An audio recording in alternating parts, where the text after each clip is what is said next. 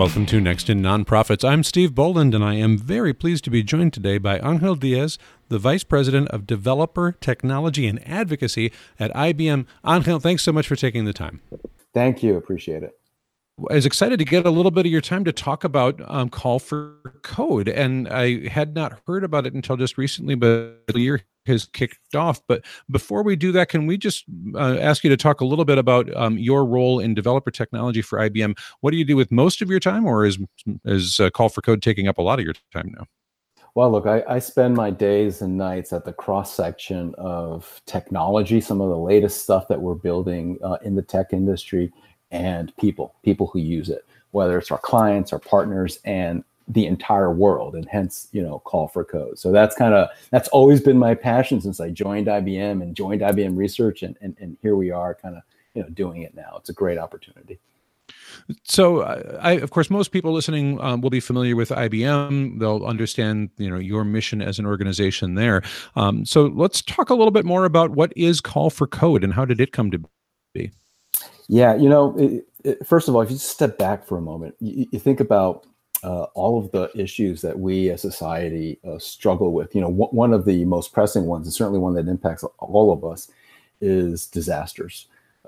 And how do we as a society better prepare and frankly recover from disasters? And that's the seed that then became this general idea of, if you think about it, if we could do better. We can do better as a society in terms of leveraging technology for good.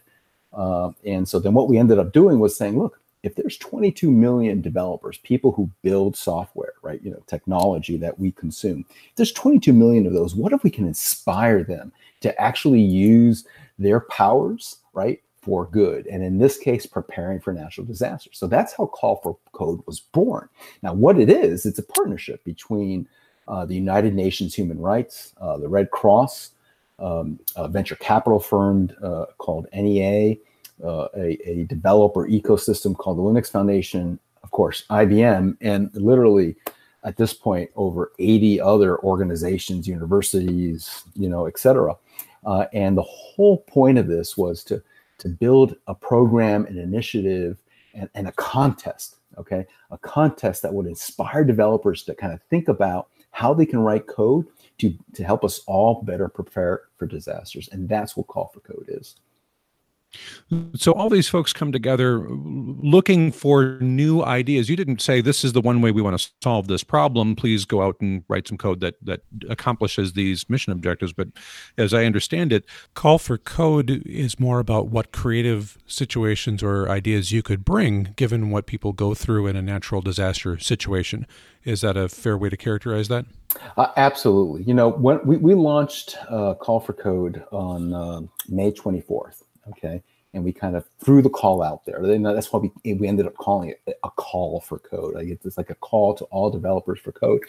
And we just closed out the first year of a 5-year program, literally a couple of weeks ago now, October 29th in San Francisco at our awards ceremony. What we did is we worked with our partners, our NGOs, United Nations, and Red Cross, and we kind of looked at 6 areas, disaster areas: hurricanes and typhoons, earthquakes, tsunamis, floods, storm surges, volcanoes, extreme weather, and wildfires. And we kind of brought together technologists and folks who really understand what it means to live through a disaster, prepare for a disaster, recover from a disaster, respond to a disaster, and providing guidance to developers in terms of what it is they can build. So think of that as the art of the possible.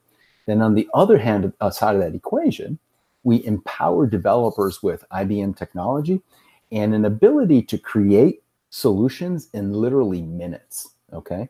So a developer can go from understanding what the problem is and then getting a prototype of something that might address that problem, at least an initial prototype, in minutes, and then build around that and create something special. And then literally from the moment we launched to now, we've had over 100,000 developers across 156 nations participate in Call for Code. So you've had to award somebody, this is a fantastic idea. Not that there weren't other really good ones. Can you talk a little bit about the process of deciding how do you surface one of these or ideas as this year's winner? How do you recognize some of the runners up for the good work that they're doing and keep alive and propagating and growing as well? Yeah, that's that's a great question, because if you step back and we look at kind of the numbers, we've had more than 2,500 really solid applications that we had that really were really worthy of consideration across technologies that span cloud, artificial intelligence, data, transactions, blockchain, etc. So the question is, how do you do that? Well, we had a series of judging. If you think about it, developers, all of us are inspired by our peers, leaders in our peers. So we had eminent judges who participated in Call for Code from technology domains as well as kind of other domains. We had, for example, the head of the United Nations Human Rights as a judge. We had the lead developer and researcher for Twitter as a judge. We even managed to get Bill Clinton, President Bill Clinton, as a judge as well. So it was an amazing cast of judges, and the way we did this is we kind of went from those 2,500 down to 100, down to 30, down to 10, and then down to the top three, which we then announced the winners at the Call for Code Global Prize celebration we had on October 29th in San Francisco. So let's give people a sense of the vast universe of human need, which is, conversation here on Next in Nonprofits, because this is serving and figuring out how to improve lives is what charities are all about. Project is about, but eventually one of them has to start getting implemented, start going somewhere. Can you just talk a little bit about what Project OWL is, which is the inaugural year winner, and how their ideas and technology can really in these situations? Yeah, and you know what, you brought up a real good point, which is putting the technology into production.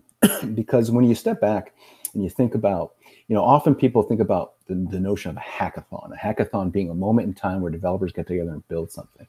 This is the world's largest and longest hackathon for good, right? Mm-hmm. But one of the big differences here of this is that, in fact, the top winners will be put into production for real in partnership with NGOs and local government agencies, et cetera, which is amazing. And so the winner, Project OWL, was a team from New York and North Carolina. And it was a two-part solution. So there was a hardware and software component. And it solves, a problem that we all have. And that is a problem that when a disaster hits, usually communications are impacted. Right, not just from individuals who are suffering, but also communications between those individuals and people who need to respond to those individuals. I grew up in Puerto Rico. Okay, my family actually lived in Puerto Rico, and we went through Hurricane Maria. All right, and I can tell you it was quite disconcerting to me as well as my family, not being able to communicate, and it was very difficult for first responders to provide what was needed to who needed it the most, right? Because it was hard to kind of understand what was happening. So that's what Project OWL tries to address. They actually have a offline communication infrastructure that you can deploy ad hoc during or post an event that allows people to take their phones and join a network. And then that network is connected to the external world as well as first responders, and it kind of bridges the gap of real-time information that people who are being struck by a disaster and the people that can actually help and support them.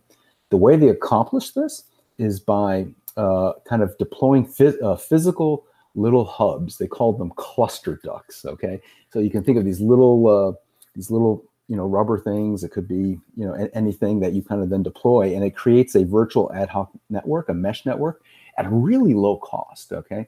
And then of course there's a whole software platform that leverages a lot of our IBM technology that allows you then to allow those communications to happen and do kind of real-time analytics and so forth with what's happening to better respond to and recover, right, from the disaster.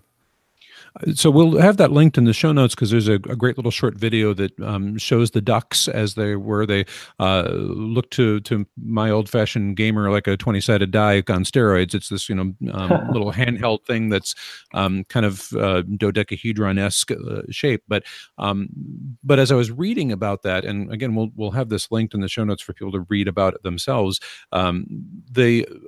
The ability to have just a few of these, as few as 5 of them in a square mile, that creates a network that a mobile phone can connect to.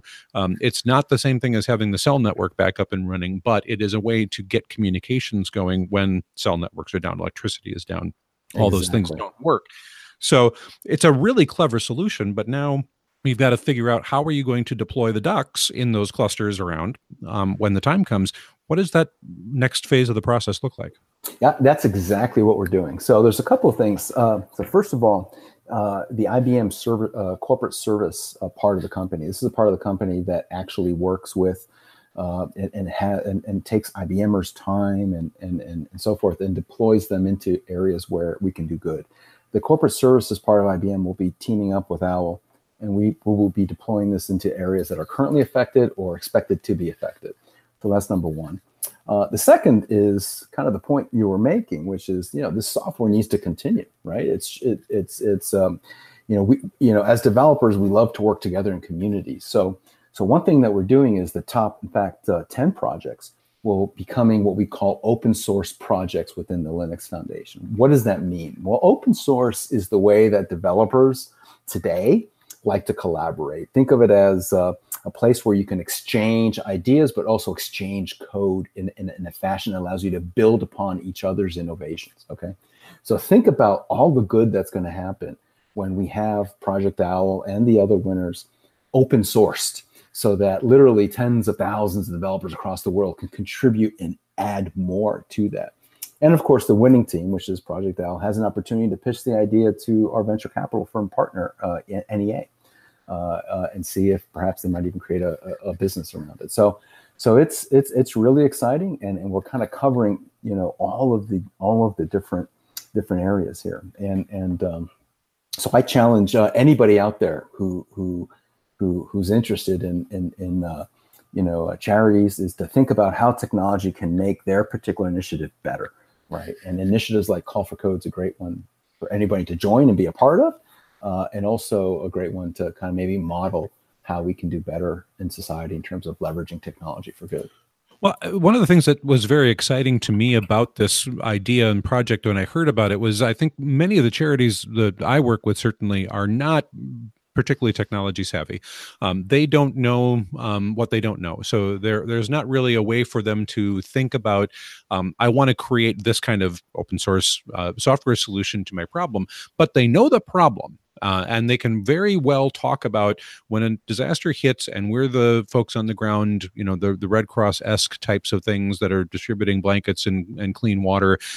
We know these problems exist in those worlds. So being able to share your specific story of, we have this problem that we're not really sure how to fix, and talk about that with folks that are very creative on the technology side that may not understand the problem really well, but they get really innovative solutions. We got to get those two sides merged to really kind of get them talking early and often about new ways of solving problems that people on the ground experience when these things happen. So with this one kicking off and a first round sort of envisioned, is there a time frame for what it might look like in 2019 or how often calls might be put together? Yeah, you hit the nail on the head there first, which is it is the partnership between multidisciplinary folks, right? People who understand technology, people who understand disaster recovery, or people who understand a particular charity. It's that partnership that allows the best things to be created. In fact, you'll see that exemplified in the best submissions in Call for Code, and that's really kind of what makes the magic happen. Call for Code is as I said, is a 5-year initiative that we announced. In fact, IBM ourselves are putting in $30 million, not including all the other resources that other organizations are putting into it as well. And there's opportunity for folks to engage into the next year as well. So if folks are interested in learning more or participating or trying to kind of understand how we can really bring together folks who understand the charity or the area of their choice in technology, just go to callforcode.org. And that's where we have all of the information on what's coming up next year, the timelines and all that kind of stuff. And then we'd be happy to partner up. But you're absolutely right. It is being proactive. It is bringing together technologists who are empowered and fueled, right, to really change the world. I mean, as a quick side point, we ran Call for Code days within IBM. IBM's a 400,000 person company, right? We have tons and tons of software developers, right? We had upwards of 5,000 IBMers participate in a couple of days hack where they just took time off from work to build great solutions. And we actually took the winners of the IBM contest because, we didn't allow ourselves to participate on the global challenge, because it was a challenge. But we took the IBM winners and we also tried to put those into deployment. And we were just in North Carolina because, we recently suffered some hurricanes there, matching the technology that the IBMers built with the nonprofits who were there and needed help, and having that cross-disciplinary dialogue, right? So lots of opportunity. Well, I think it's sometimes challenging with the charities that I work with to help them not sort of predefine an outcome when they're discussing a problem, because we get good at a certain thing that we know how to do. And if you talk about the problem of there's no communications in some of these situations where not only is electricity out, but the cell towers are gone, knocked out as well. So you maybe still have battery charge on that phone of yours, but there's no connection to it to anything. The typical nonprofit solution to that might be, how are we going to get runners in there with boats and trucks or something like that? How are we going to physically create a means of communication to break that barrier, rather than the phone still works. That thing has still got some capacity into it. How do we make it useful in a world where there isn't a cell tower that's functioning, there's no Wi-Fi next to it? And I think that getting people to have a conversation about what's the end goal you want, which is restored communication, rather than what's the tactic that you're familiar with, which is, well, I'll get on a boat and I'll cross the river, or I'll get in a truck and I'll drive through downed trees or whatever, that there's got to be a different way of envisioning the solution. So as you work with charitable partners that see the need for communication, for example, or distribution logistics or whatever, how do you ask them to come in to Call for Code? I mean, when you register, do you need to be a developer, or can you register as a nonprofit organization that just understands some on the ground challenges?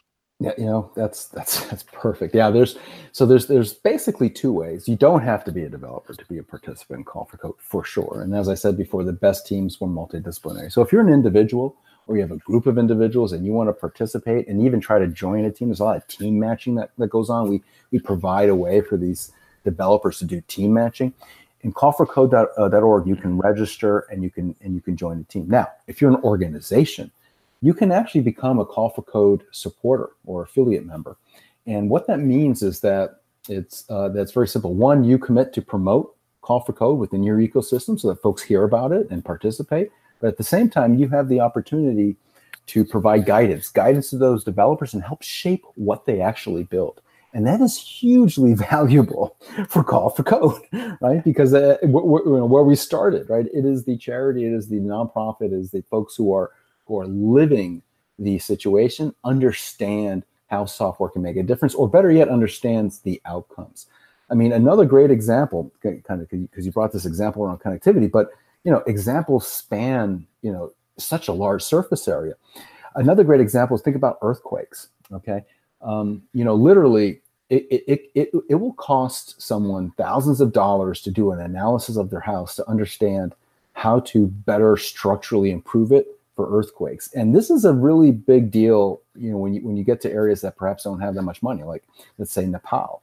Okay, and one of the submissions we have a Call for Code was the ability to use a simple camera and artificial intelligence to automatically understand and survey and analyze and use something called deep learning to recommend what kind of structural improvements anybody can do to their house to make it more earthquake ready. I mean, just think about that, right? That's a huge, huge, huge advantage. Or wildfires. One of the teams that were in the finalists was called Project Lally from the San Francisco Bay Area. One of the biggest issues you have on wildfires is predicting the spread of wildfires, so you can better pre-position folks or evacuate folks. They came out with a solution, a very low-cost solution for how you can better predict where wildfires will be headed to next, right? So lots of opportunities across so many domains. So when the idea of Call for Code came up, as you pointed, there's lots of opportunities beyond, disasters that impact people. But I imagine if you just said, how do we help humanity? That's a pretty broad brush. So how did the focus decide to come down to making sure that submissions somehow fit into the solving the problems that come up in regards to disaster? Yeah. So we didn't predefine, anything, right? We allowed people to obviously think about any solution, but we did provide guidance across 6, as I mentioned earlier, 6 areas of disaster, and teamed with experts in the field, whether they're at universities or they're nonprofits or charities, et cetera, that knew about those things, right? And we provided a lot of guidance or suggestions or kind of use cases of how technology could make a difference to give people a spark of thought.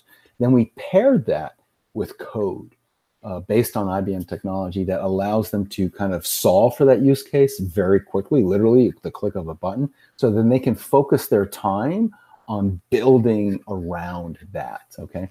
And so that's how we accelerated essentially the innovation process, right? We kind of started to very systematically pair up folks who understand areas with code that can help developers get started quickly. So when we would run a hack, in other words, a 2-day event or a 1-day event at a university or at one of our clients or at a meetup or in a development community, literally people can come out of a day of coding with a viable solution. We call it a minimal viable product, right? A viable solution that actually can make a difference. And I've always said to folks, anybody I can talk to about Call for Code, that at the end of the day, when we put these things into production, right, and we build communities around this open source, if we save 1 life, 100 lives, maybe 1,000 lives, then all of this has made a difference, right? And that's what we're excited about the most.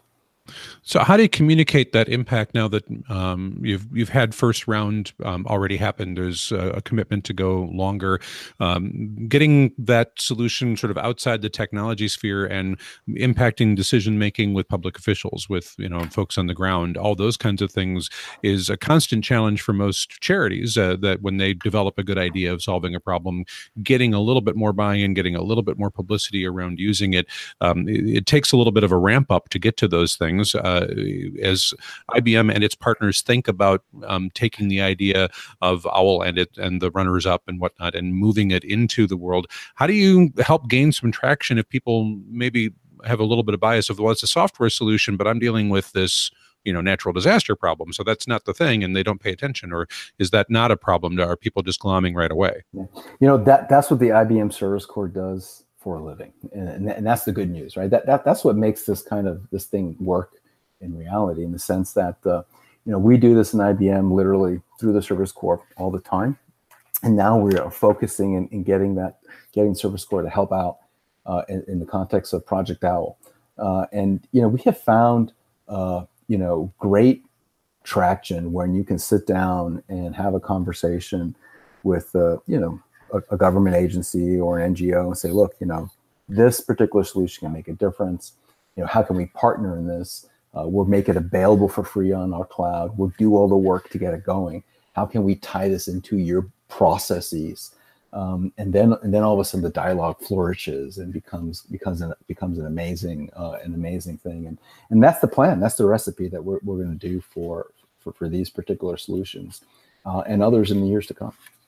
Well, that's exciting to hear. And I think just as we were talking about, the people that are participating in the call don't all have to be developers. Then the work of getting those good new solutions into deployment in the world don't all have to be developers either. They can be your folks that you just mentioned that are a little bit more into talking to the communities about use and how they can bring these things in.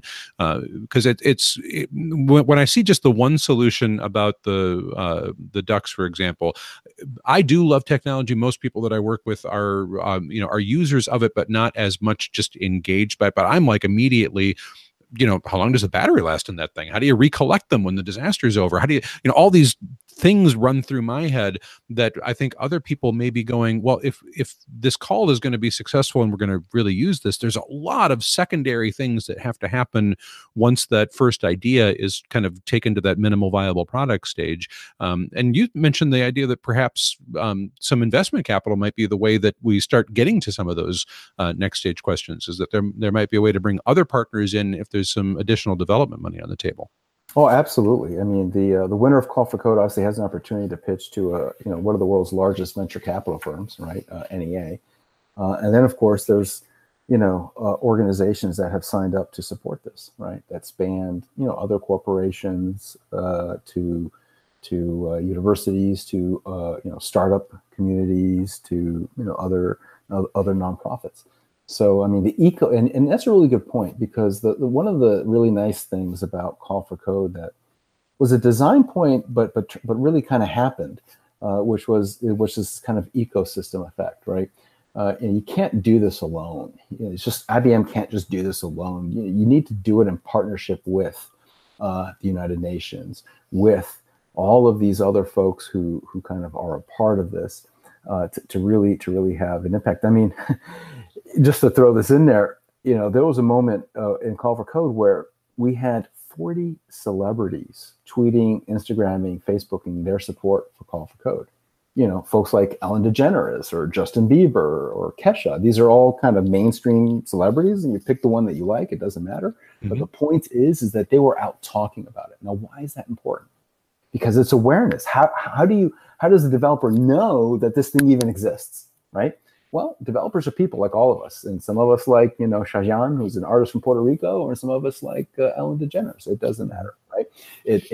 So if you happen to be following celebrities, you get to hear about it. And it's that whole ecosystem that allowed us to attract so many folks and then allow us to then deploy, right, and do good. Are there criteria set up for the first one ahead of the judging that kind of helps gate? Because when you talk about everything that impacts in a natural disaster, the range of nonprofit organizations, NGOs that are engaged, it is that life-saving thing, but it's also the quality of life stuff on the edges. It's the pet rescue stuff that really gets attention in the media, where people are like, yes, of course we are more concerned about the humans that are at risk, but their companion animals also have challenges in times like this. And do you just have to weigh, no, we want life-saving technology, or do we talk about things that have a broader impact on all the survivability post-disaster and all those things, because there's just so much that could be there. Is there weight in a criteria right now, or does that get evolved for each call? No, we had some really well-defined criteria. I mean, at a high level, the first one was what we called completeness and transferability, right? So how fully has the idea been implemented? Because at the end of the day, we want to put this into production. And then how easily can it have impact in the field, right? Because the idea and the code and the software and everything needs to really, our goal here is to make a difference, right? And to save lives and to make a difference in preparing and recovering, right, from disaster. So that the completeness and transferability was one. The second was, what we called effectiveness and efficiency. So, does it address a high priority area? Does it have the scale, right, to your point of touching, potentially touching many types of things? And how effectively does it reach that goal, right? So that was really, really important as well. So the broad applicability. Of course, design and usability is huge, right? Whatever it is that you put out there needs to be, from a computer science perspective, usable, from a human perspective, from a computer science perspective, designed in a way that it can actually be deployed and put to use. And then, of course, there was a dimension around creativity and innovation. Okay. How creative, how innovative, how how different is it, and then how how well does it address a particular space. So those are the major dimensions that things were judged on. There's a lot of detail behind that, but and participants knew that up front as well, right? And that kind of helped guide their thinking. And do you anticipate that those same criteria being in place as subsequent calls get issued? Absolutely. Yeah, it worked out real well. So as you're talking to the nonprofit organizations out there that are not just serving on the ground in kind of disaster preparation and mitigation, but also the recovery part of the world, I assume that is addressed in here in some way, or is because I mean, often these recoveries unfortunately can go for very long periods of time where the impacts can take a good long while to get dealt with. Are those kinds of technologies envisioned as a part of the call, or is it really a little bit more focused on the immediacy of the disaster itself? No, it's both. We focused on preparing and recovering, and that's a really good point. I'm going back to the example on Hurricane Maria, right? I mean, just the other day, my father texted me, and power was lost again, right? So I mean, the recovery it takes time. In the case of Maria, or a lot of these major disasters, people literally, it takes 6-12 months to get to any sense of normalcy, right? So we've got ideas that span the whole gamut. I think one of the really cool ideas, talking about recovery, right? And this is probably recovery within the first month or so, was an idea from a hack that we actually ran in Puerto Rico. So we went to Puerto Rico and we ran a hack there in a city called Bayamón at a startup incubator there. We ran it about two months ago or so. And there was about 200 to 300 software developers from Puerto Rico there participating. And one of the solutions was called DroneAid. Okay, and the idea came from the problem that a developer named Pedro Cruz and his team had. If you think about it, Pedro lived about under half a mile from his grandmother. Okay, he obviously couldn't call her, couldn't communicate with her, and he couldn't physically get to her because there was water and flooding, and there was no way for him to get from where he was to where she was. So he would send his drone over, which had a little camera, just to see how she was doing, to make sure she was okay, right? He kind of stepped back. Well, I mean, that was during, that's what he said, well, look, how can I generalize on this idea, right? Because at the end of the day, what you also started to see in Puerto Rico happen is that people were using chalk on the streets, right? And writing in Spanish, SOS, need help, 5 people, no food, or, this person's seriously injured or whatever, right? In hopes that people will be flying over and can read the street, right? So what he did is he combined those two ideas. He said, look, if we can hand out essentially a set of symbols that, icons that people can put on the street, right, and fill in, number of people, severity of injury, type of supply needed, whatever, right? It was like a visual language. And if we can program drones to fly around and automatically read those, okay, and then feed that information to operations and recovery people, right, then those people can better prioritize where to go first and what kind of supplies to bring to those people. Yeah, pretty genius idea, and actually not a hard one to implement, right? And makes a huge difference. So that's an example of in the recovery space, right? But just a really great and very real, born from a real experience that somebody had. So if you are talking directly to nonprofit organizations, NGOs across the world, to help them understand a little bit more about what happened with the first call, how do you recommend, if they're not feeling particularly savvy about this stuff, or they're just going to go register on the website, to get more engaged with bringing their understanding of the problem to the table? Are there ways other than registering, social media activism, anything along those lines that helps kind of get the idea out? Yeah, well, that's a really good point. That's the second way that folks can get engaged. Obviously the first way is, organizations or individuals can actually participate in the call and run call for code hacks themselves. They can join teams, etc. And there's we have what we call digital kits that you can download that allow you to kind of essentially stand all this stuff up and run stuff. But you can also become what we call a supporter. And when you fill out that form, we actually reach out to you, okay? And we have a conversation about, what it is that you do, how can we help you, and then also how can you amplify and spread the word, because this goes back to the point of spreading the word. And frankly, how do you lend your expertise, and how do we make that expertise available to developers? So we ran a whole series of what we called tech talks, and domain talks, where we would host charities and others to talk about their area, to talk about their area of expertise, and how software may have a difference, and almost kind of empower like a Q&A amongst developers across the entire world, right? And folks who understand domain.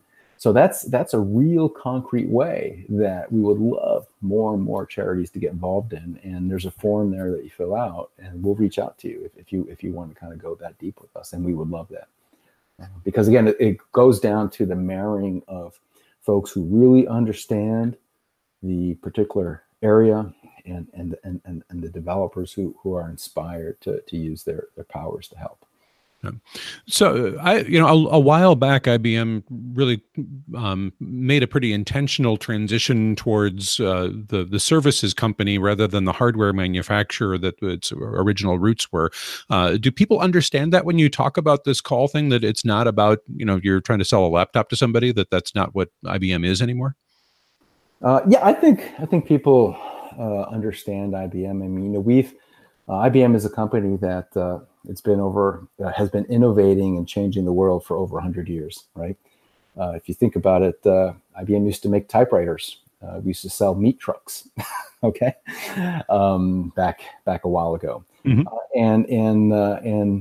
but we've had a constant, and the constant is utilizing innovation to better the world and better our clients, and I think that's kind of is a way of life for us. And certainly, I think most folks understand that when it comes to some of the latest technology, cloud, data, artificial intelligence, et cetera, that IBM's leading the way there as well, and it can certainly help you leverage software, hardware, whatever it is you need, right, to do that. Well, the expertise in services, I think, has been there for decades, but some of us, of course, still remember, owning consumer branded, machines, as you point out, typewriters, all the way up to personal computers and ThinkPads and all the rest, as sort of a first introduction to what IBM is. And if you're not into enterprise level conversations like this, it may be that you really just don't understand the level of experience and complexity that IBM as a partner can bring into this conversation, because it's not just we throw out the idea for somebody else to do, but as you mentioned, you've got your own internal teams that understand all this stuff, that contribute to it. And it seems like there's a lot there that if you don't follow, Fortune 500 companies and enterprise level stuff, because you're a small on the ground, organization, getting a sense of the relationship with the sponsors and the partners of this work, that they have a lot to contribute here in understanding how to solve large scale problems, even if that means the implementation of that particular solving a problem is going to be just within this very small affected community this time around. And that is an important shift, I think, for charities to keep in mind, that just because it is IBM at this very large scale doesn't mean that they can't understand and work with problems that impact communities very localized in this case. Yeah, absolutely. So we are just about out of time for the recording. I want to make sure that if there are other thoughts about kind of where the future of the Call for Code is going, or other things that you would love NGOs to understand about this work, anything that we haven't had a chance to cover yet. Look, I mean, all I really want to do is, first of all, say thank you to everybody for listening, and hopefully you share the passion that we all do around how technology can make a difference. And all I ask is that if you think that you can help make a difference, whether it's spreading the word or getting involved or becoming a supporter, we'd love to have you. We'd love to have a dialogue, and just please come to callforcode.org, and we'd love to have you be a part of this, because we need all the help we can get. And this past year was a great year. I mean, 100,000 developers engaged, 156 nations. That's a lot. But this coming year looks to be even more. So the more that we can do to help guide developers, help developers understand, how they can make a difference, then the better we will all be. One more quick question about the logistics moving forward with the call. Is there going to be like a sort of application deadline, as it were, to get teams set up to start understanding things to move forward, or is that more of a rolling basis? Yep. We haven't set the dates yet for the start and end of the contest. Okay. Last year it was May 24th. The deadline for code was the 28th of September, and then the awards were awarded on October 29th. This coming year might shift a little bit, the timeline, but we do expect to have an announcement soon about the timeline and all of that for the next year. But that doesn't mean you can't get engaged now, and it doesn't mean that you can't reach out to be a supporter right now. Yep. Go get registered now. You'll stay in the loop as timelines are announced, as new things happen. There's also social links at callforcode.org. You can take a look at how to keep in touch that way. So lots of ways to stay involved in bringing your ideas and expertise to getting these problems solved. But do want to just take a moment right now to thank you. Angel Diaz is the VP Developer Technology and Advocacy at IBM. Thank you so much for your time. Thank you so much, and thanks everybody.